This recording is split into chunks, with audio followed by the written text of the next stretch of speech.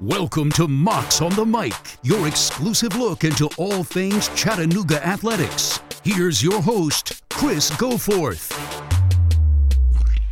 Welcome in this week to Mocs on the Mic. Special guest this week, former Chattanooga footballer, former Chattanooga wrestler, Torrez Finney. He has turned his focus now after his career here at Chattanooga wrapped up, turned his focus towards mixed martial arts and MMA fighting, and he's turned out to be a really good one. As a matter of fact, he is headed to Vegas in October. He will be on a UFC event in October. We're going to talk to Torrez about that. He'll tell you a little bit about his background and kind of that journey from being a mock to becoming a fighter. So thanks to Torrez for giving us a little bit of time. We'll get to that here in just a minute. Always want to remind you, make sure you subscribe, rate, and review to Mocs on the Mic. You'll get the latest episodes downloaded right to your smartphone whenever and wherever you may be each and every week. Torrez Finney, a former Chattanooga Mock football player, he is our guest this week on Mocs on the Mic. Well, Torrez, I know there's some big news for you, and we'll get to that here in just a second. But what is the story behind your journey into mixed martial arts? Where did this come from? Well, Chris, man, it's been a blessing, and man, that last year in 2020, while I was at UTC, and COVID had hit. And, a little bit of a reality check came into play. I was, I knew I wasn't going to go much after the football season, me playing football. And I had started to get an internship back at home in my hometown of Macon, Georgia. And I was like, well, if this is what I'm going to do, I just felt like I still had a few more athletic years in my life. I said, man, I just don't think this is the end for me. And what I did was I just I found this gym while I was still playing football, even though we was around the COVID time and, we didn't know if we was going to have a season or not. I started coming to this gym called the Gogi Combatives in East Ridge. And it was a little small gym right beside the Amigos restaurant, Mexican restaurant. And I would just keep going to it, even though some people might probably not know, or will know now, but they would try to tell us while we was in school, like, no, don't go out. And sometimes I would sneak out of the dorm just to get to do a little training. And I liked it. I never got COVID or anything, but I did enjoy it and I liked it. And it was just something that grew on me. And if anybody know my background, I come from a background of wrestling, and I've been wrestling all my life. So it was something that I wanted to do, and I felt like I enjoyed it. So did you ever take like karate or jiu-jitsu, or did you ever study any of those types of martial arts? No, sir, actually. Like I said, so I grew up in, everybody knows I grew up wrestling all my life. And jiu-jitsu is very similar to wrestling because it's a grappling art. But the thing is you have to learn a lot of different holds. You got to understand positionals. You got to understand where to place your body, where not to place it. And I think for me, it was easy for me to adapt. Being a wrestler was pretty easy to adapt to grappling in that aspect. But I would say if you had to say there was a tough part to get accustomed to, it was the striking. Learning how to kick, learning how to take a kick, learning how to take a punch. So, doing that after never really ever hitting anybody besides hitting somebody with my body in football and never punching nobody ever. That was new to become adaptive to. But besides that, it didn't take long. I mean, if you got a little bit of a mean streak, you can do a little bit of fighting, even though I never really got ever into a fight outside of, really never really ever got in a fight ever outside in the real world, but probably a little tussle here and there in football. But besides that, just adapting to punching guys in the face, getting accustomed to getting hit in the face, and just learn how to fight. And it was August 3rd of 2020. We were still, we didn't play until August 24th against Western Kentucky, and I never forget we had a scrimmage game on August 3rd. And during that scrimmage game, during that scrimmage against each other, I played like 60 plays. We ran sprint. Coach Wright made us run sprints. We ran 12 100-yard sprints.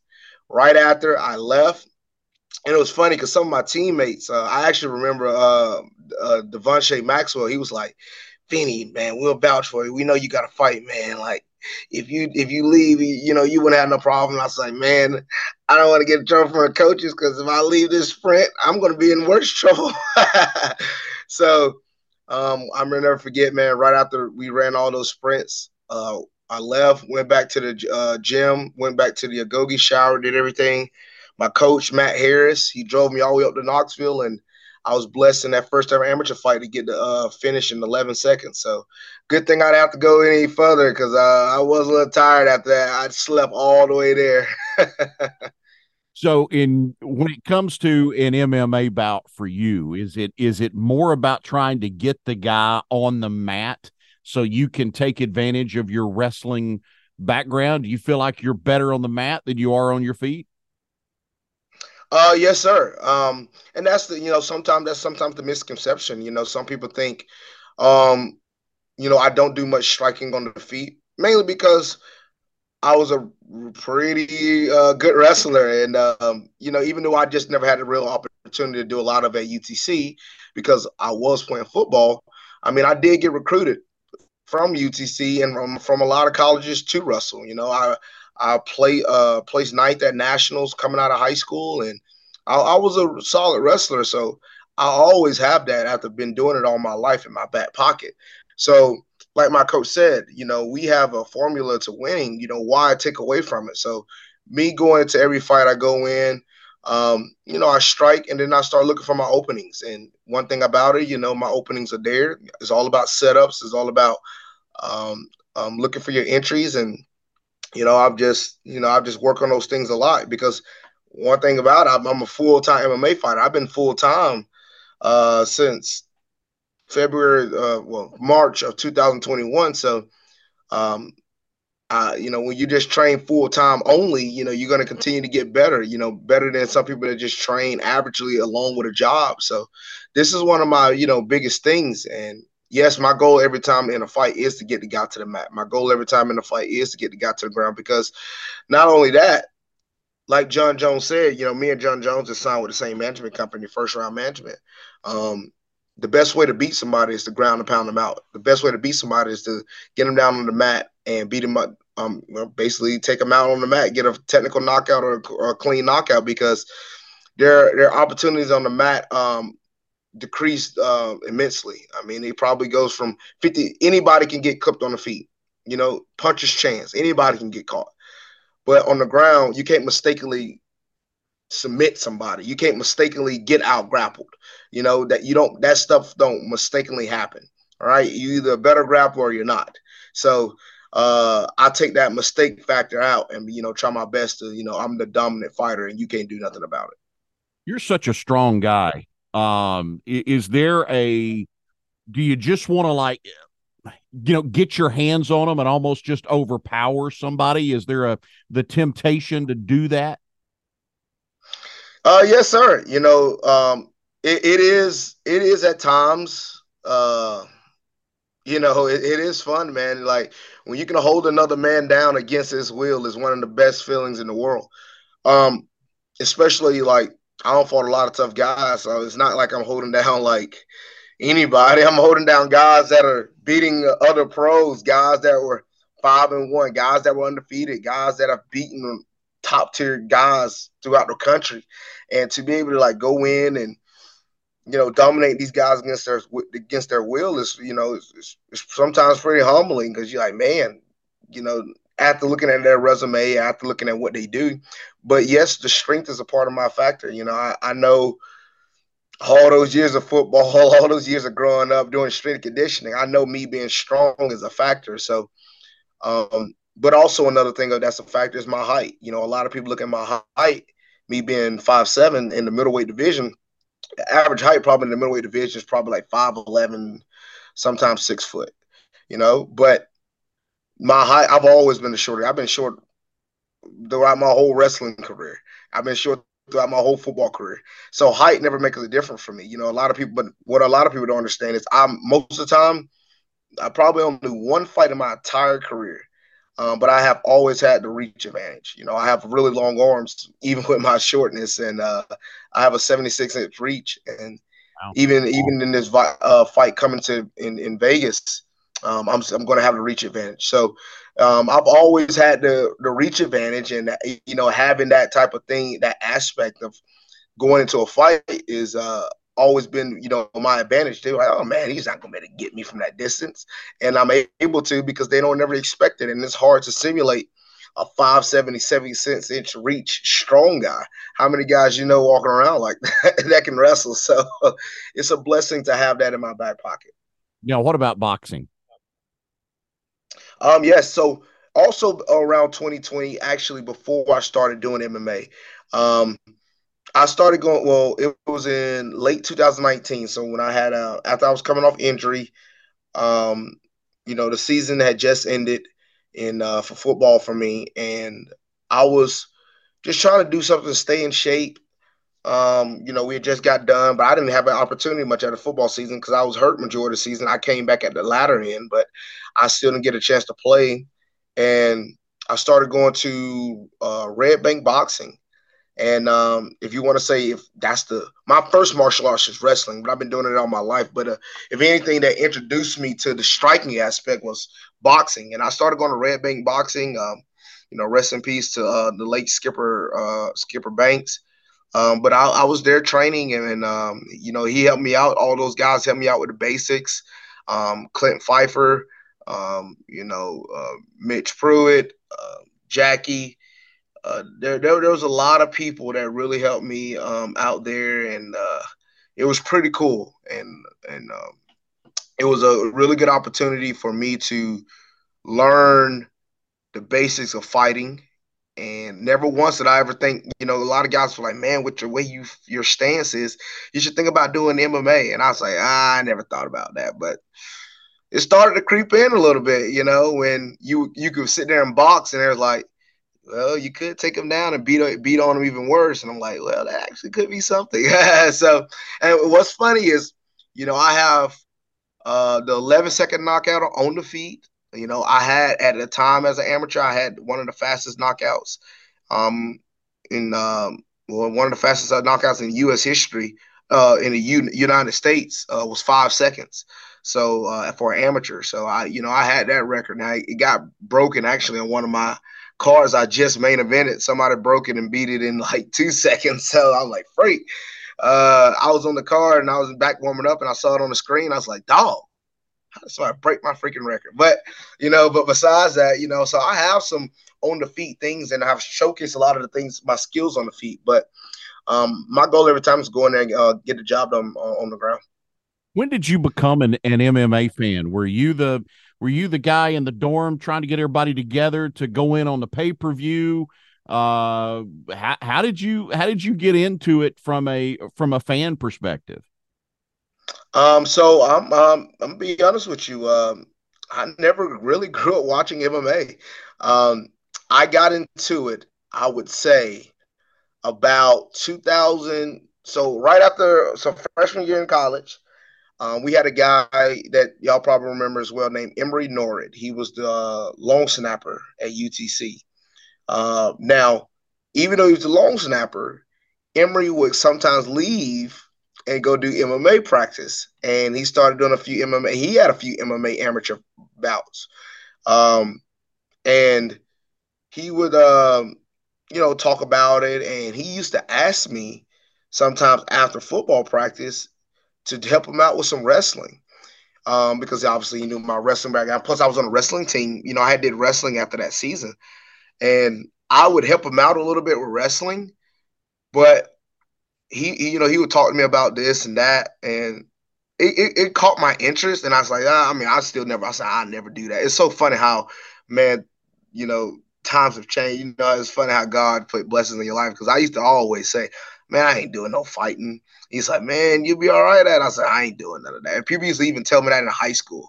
I was like, I ain't doing no MMA fighting, punching nobody in the face. And it's funny how that tune changes real quick. But but yeah, Emory, he got me into it a little bit, and I started watching. I watched the second ever Conor McGregor versus Nate Diaz. We had a bunch of guys get together. We all went to Buffalo Wild Wings one time, and that's the first time I had ever watched MMA pay-per-view. And then I stayed up with it a little bit. I mean, at that time, a lot of people was all Conor McGregor fans, and I was one of them too. Now I'm not too much of one now, but we was all big Conor McGregor fans, and I was watching a lot of all his stuff and his mindset. And it's pretty cool to watch.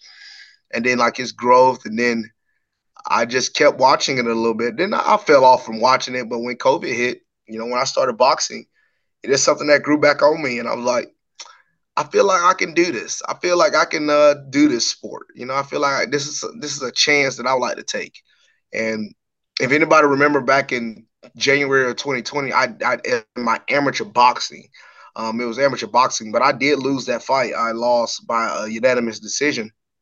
But it wasn't more like, it was funny how a lot of people kept telling me, well, that fighting, it just ain't for you.